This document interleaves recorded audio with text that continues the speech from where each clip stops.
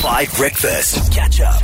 You're on the best morning music on your radio, and it's a little bit of it's an interesting Secret Service today because I think this applies to basically every relationship. Secret Service. On 5 Breakfast. Holly Zondo, I need the name of a celebrity that we will split in two to make the two people in the story anonymous. Let's go with Coco Melon. Wow. Right. Yay! Coco messaged, oh my word. That sounds like a dirty name, you know what I mean? Coco messaged us, they're dating Melon. Oh my word, this isn't going to work. Oh. It will. It's like Apple Paltrow, you know, like Gwyneth's kid. Okay, Coco sent us a message. This is quite an interesting one that we've not done before. Coco sent us a message. They've been dating Melon for a while, and they were actually watching the Grammys with Melon.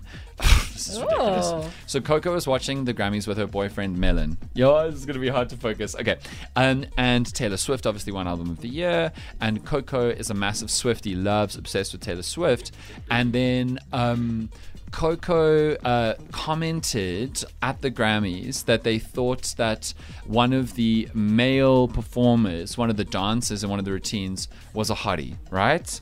Which for Coco was completely fine because Coco's in a relationship where she often expresses that she finds people attractive. Melon's not threatened by it. And then they got into a bit of a ribbing match, like a teasing match, because Coco was like, Melon, you never tell me like your celebrity crushes or whatever who you find attractive. And after long begging and teasing and cajoling, Melon said, well, you know, I think that Taylor Swift is an absolute hottie. But this is the problem.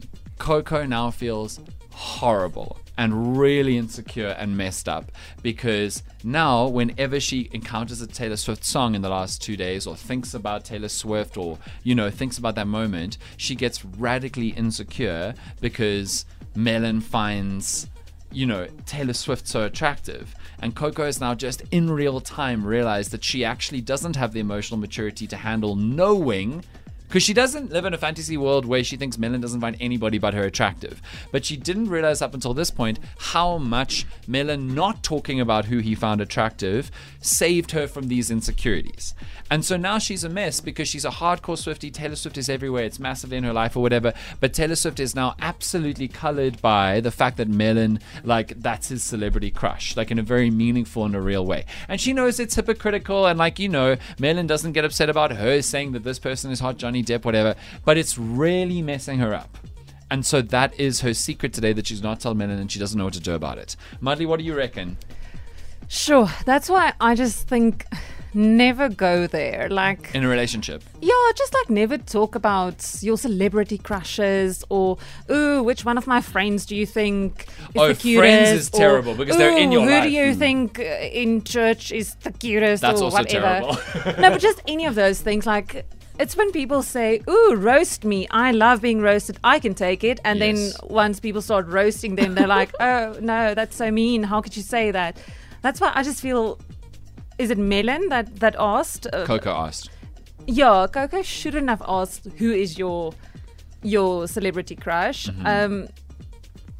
She asked it, so she can't really be upset by the answer now. I see. I think, maybe it's just important to remember that we all have celebrity crushes. We all admire different things and different people. But at the end of the day, you know, that's not a threat to your relationship.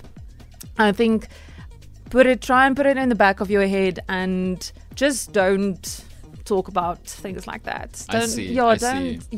Because some relationships, people are fine with it, and I've noticed with people is like you don't acknowledge who you find attractive to the other person who is in your life, like at church, like you said. But somebody is so distant as Taylor, maybe a little bit different. Holly, what do you think? I feel like, you know, this is not an issue.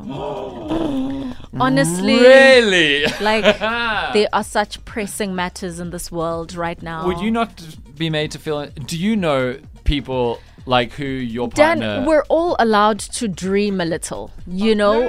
No. And Not dream, not fantasize, just Yeah. find attractive. yes, exactly. Okay, You know, okay. it's almost like if you're driving a certain vehicle and you aspire to have something else, chances are you will go 6 feet under and you will never have driven that dream car. But you just talk about it, you know, even with your partner. It doesn't mean you're dissing their car at the moment, you know. It's just, it would be nice if you drove something like this, you know, or we went to some destination. You have the maturity in your relationship to handle that. Of course, Really? of course. Okay. But what I'm sensing is that Coco probably looks very different to what Taylor Swift looks that's like. So interesting. maybe she's kind of finding it difficult to then merge the two. You know, how can you be with me and yet find someone like that attractive? That's because possible. yeah, we don't. So maybe that's where the confusion lies, and Yes. and whatever the case is. But I really don't think she needs to be insecure. That man. Or that partner It is man, loves, yeah. oh man, you know, loves her, Totally. you know, he's with her, you know, even, and I think would have never even gotten to a point of telling her that this is someone that he likes or whatever. It's just that she kept on pushing and whatever. see. She should not be insecure, you know. Okay. If anything else then arises in the relationship, yeah, then maybe.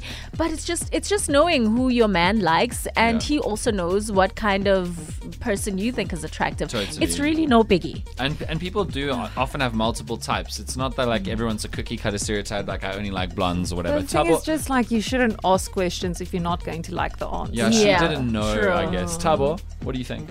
Hi guys, I don't know, hey. The fact that she had to drag it out of him, if this is not a threat to your relationship, you know, Taylor's pretty and, you know, obviously you would mention, you know, just because you changed the fence doesn't mean you can't bark at the cars. What are all these automobile change feels a little hectic. Yeah. Like Coco's tied Melon down from going to meet the love of his life, Taylor Swift. No, but surely, guys, there is almost like a Taylor Swift lookalike. Like somebody who's skinny, tall, with like short blonde hair with the bob, and maybe has 16 cats. I don't know. There is something about this You don't that like. just makes me a little bit uncomfortable. The fact that he didn't even want to say it at first. Maybe. Oh. Because he knows she's insecure. Yeah, the pre-existing dynamics of the relationship tell him I shouldn't say this. Yeah. Even if she wants to know. It's almost like how Twitter got mad when a lot of, you know, South African men were saying, "Ooh, Cape Verde women are just so pretty and so hot. They're gonna organize some a boys' trip to Cape Verde. Let them go, you know." Like, No, we don't want them honestly, here. Yeah, you know, whatever. You need to be them go. self-assured. What did Gaten say? Abahambe. You know, Yeah, they must yeah. go to Cape Verde and Sure. go explore the territory, Man, but that's just funny. be secure in who you are. I see. 8:18. Now we want to know. I see how many voice notes are coming in. Let me know what you think, because this happens in lots of people's relationships. Here's Strangers from Kenya Grace on 5 Breakfast. Coco's listening right now. Ollie, be more polite.